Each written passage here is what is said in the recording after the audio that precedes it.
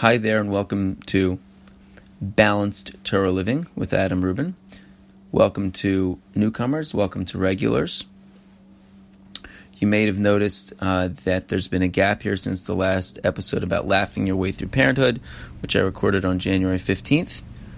And that's because primarily I've been sort of grappling with a family situation that at one point was really an emergency. Baruch Hashem, things are improving, but it's been a challenging time. And so tonight we're going to talk about balancing a crisis. What do you do when those things pop up that are really an emergency in nature, and most of life isn't, but when those things happen, what do we do? How do we respond? How do we find some type of balance in those situations? A few things I want to touch on tonight. Okay.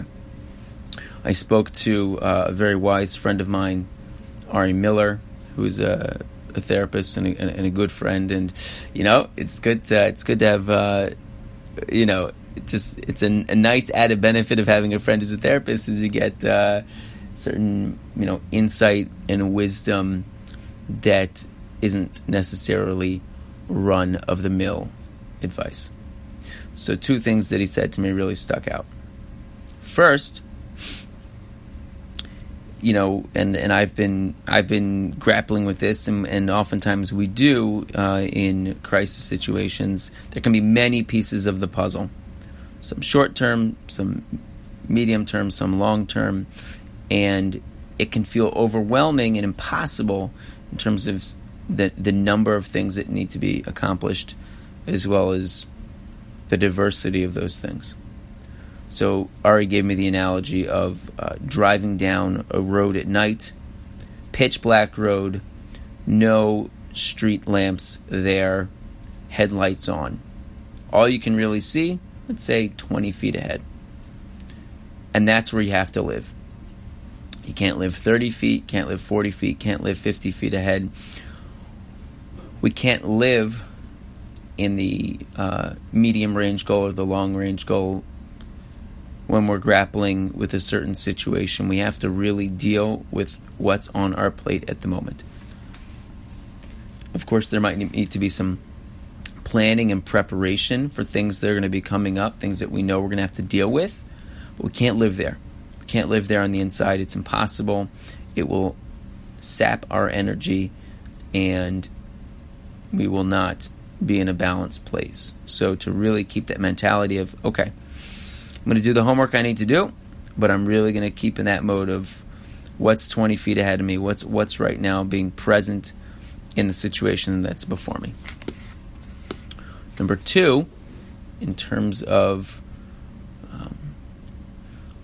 engaging and relating to family members and friends and other people when you're dealing with something, if you're normally operating at whatever percentage in a relationship or a dynamic, whether it's 90%, 80%, 70%, you're going to be operating at a lower clip. You're not going to have as much bandwidth as usual, unless you're Superman. And who is, besides Clark Kent? So if you're normally at an 80% with your kids, you're going to be at a 65% right now. And that's just the reality. So one, you've got to really accept that, acknowledge that, and then the other point he made is to, when you can, sort of overcompensate in other areas.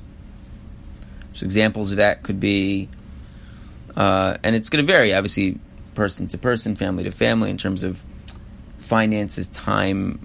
You have to not harm yourself or put yourself in the hole, but it depends. If you can, it might be getting carry out more so, eating out, doing one-on-one trips with the kids, or some more dates with your spouse when you can, really boosting the time that you do have together, and trying to, as much as possible, offset the the tension, the intensity of the moment in hand, or the time period in hand, by doing some special things with your family and friends as needed.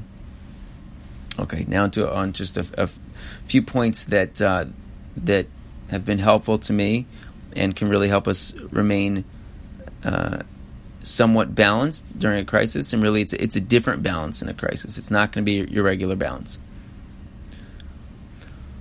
Do your core things that are going to fill your tank, whether that's exercise, dancing, pleasure reading, talking to a friend one-on-one. If you're a woman, it could be getting her nails done, massage, whatever it is. Fill your tank, because you're going to need the energy and you're going to be more depleted than usual. Next, talk to Hashem. And I know that may sound funny, because really we should talk to Hashem all the time. It can be easy to get so consumed in the things that are going on. We try to shoulder it ourselves, and forgetting to reach out to Hashem, because just like when it's not an emergency, He's in charge. And we need to recognize that and reach out to Him. And really, a crisis, at whatever level it is a unique opportunity to connect to Hashem in a different way. And it can really be a silver lining, so to speak, of a challenging situation. Anytime we can deepen our relationship with Hashem, find different dimensions of it, connect to Him in a different way, it's special. Talk to Him, ask Him for help, ask Him for guidance, ask Him for emotional support, ask Him to help carry the burden of the situation with you. In Shemona Esrei, there's a special tefillah that I'm sure many have seen in the bracha of Kabbalah's tefillah that starts Shema Kolenu. Special tefillah there about asking Hashem for parnasa, for livelihood. And the last line of the tefillah, which comes from Tehillim Nun Hey Pasuk Chaf Gimel, as it says, "V'chasuv hashlech al Hashem yavcha v'hu yichaglecha," and that states, "Cast upon Hashem your burden, and He will sustain you." Share it with Hashem. Don't just do it yourself. Don't try to just bear the challenge and the weight of the challenge and the different parts of it by yourself. The Yetzer Hara wants us to feel as though that we are alone, that we are, dealing with the situation by ourselves, and it's simply false. So, speak to Hashem and ask Him for help. Another aspect here is perfection, as this oft-quoted statement goes, perfection is the enemy of the good. So for all of you perfectionistic folks out there, right? Just like anything, you're going to be pushed, you're going to have this push to be perfect. Well, if it's not hard enough to be perfect when things are regular, pretty impossible to be perfect in an emergency. So don't get stuck on doing everything exactly, perfectly in the situation. Do it well. Sometimes you just have to get her done. And whatever that means, get the ball over the goal line. I'm recording this during the Super Bowl, I believe. And just get it done. I'm also, in that regard, reminded of a Mishnah from Pirkei Avos. A Mishnah that I've quoted before. It's an oldie but a goodie. Pirkei Avos, the second parak, 16th Mishnah begins, Hu haya omer, referring to Rabbi Tarfon, he used to say, Lo alecha hamlacha ligmor, it is not upon you to complete the work. V'lo ata ven chorin lebatel mimena. However, neither are you free to neglect it and not be involved in it at all. So, whether emergency or not, but especially an emergency, you're going to have to step up to the plate. And that can mean different things depending on what your role is in the challenge. And sometimes you're going to have to get the ball rolling, and it might be guesswork. You might have to do some trial and error. and you're not always going to have to be the one who completes the task, whatever stage of what's going on, finishing it out. And you might know that you're not going to be able to be the one who carries the baton across the finish line.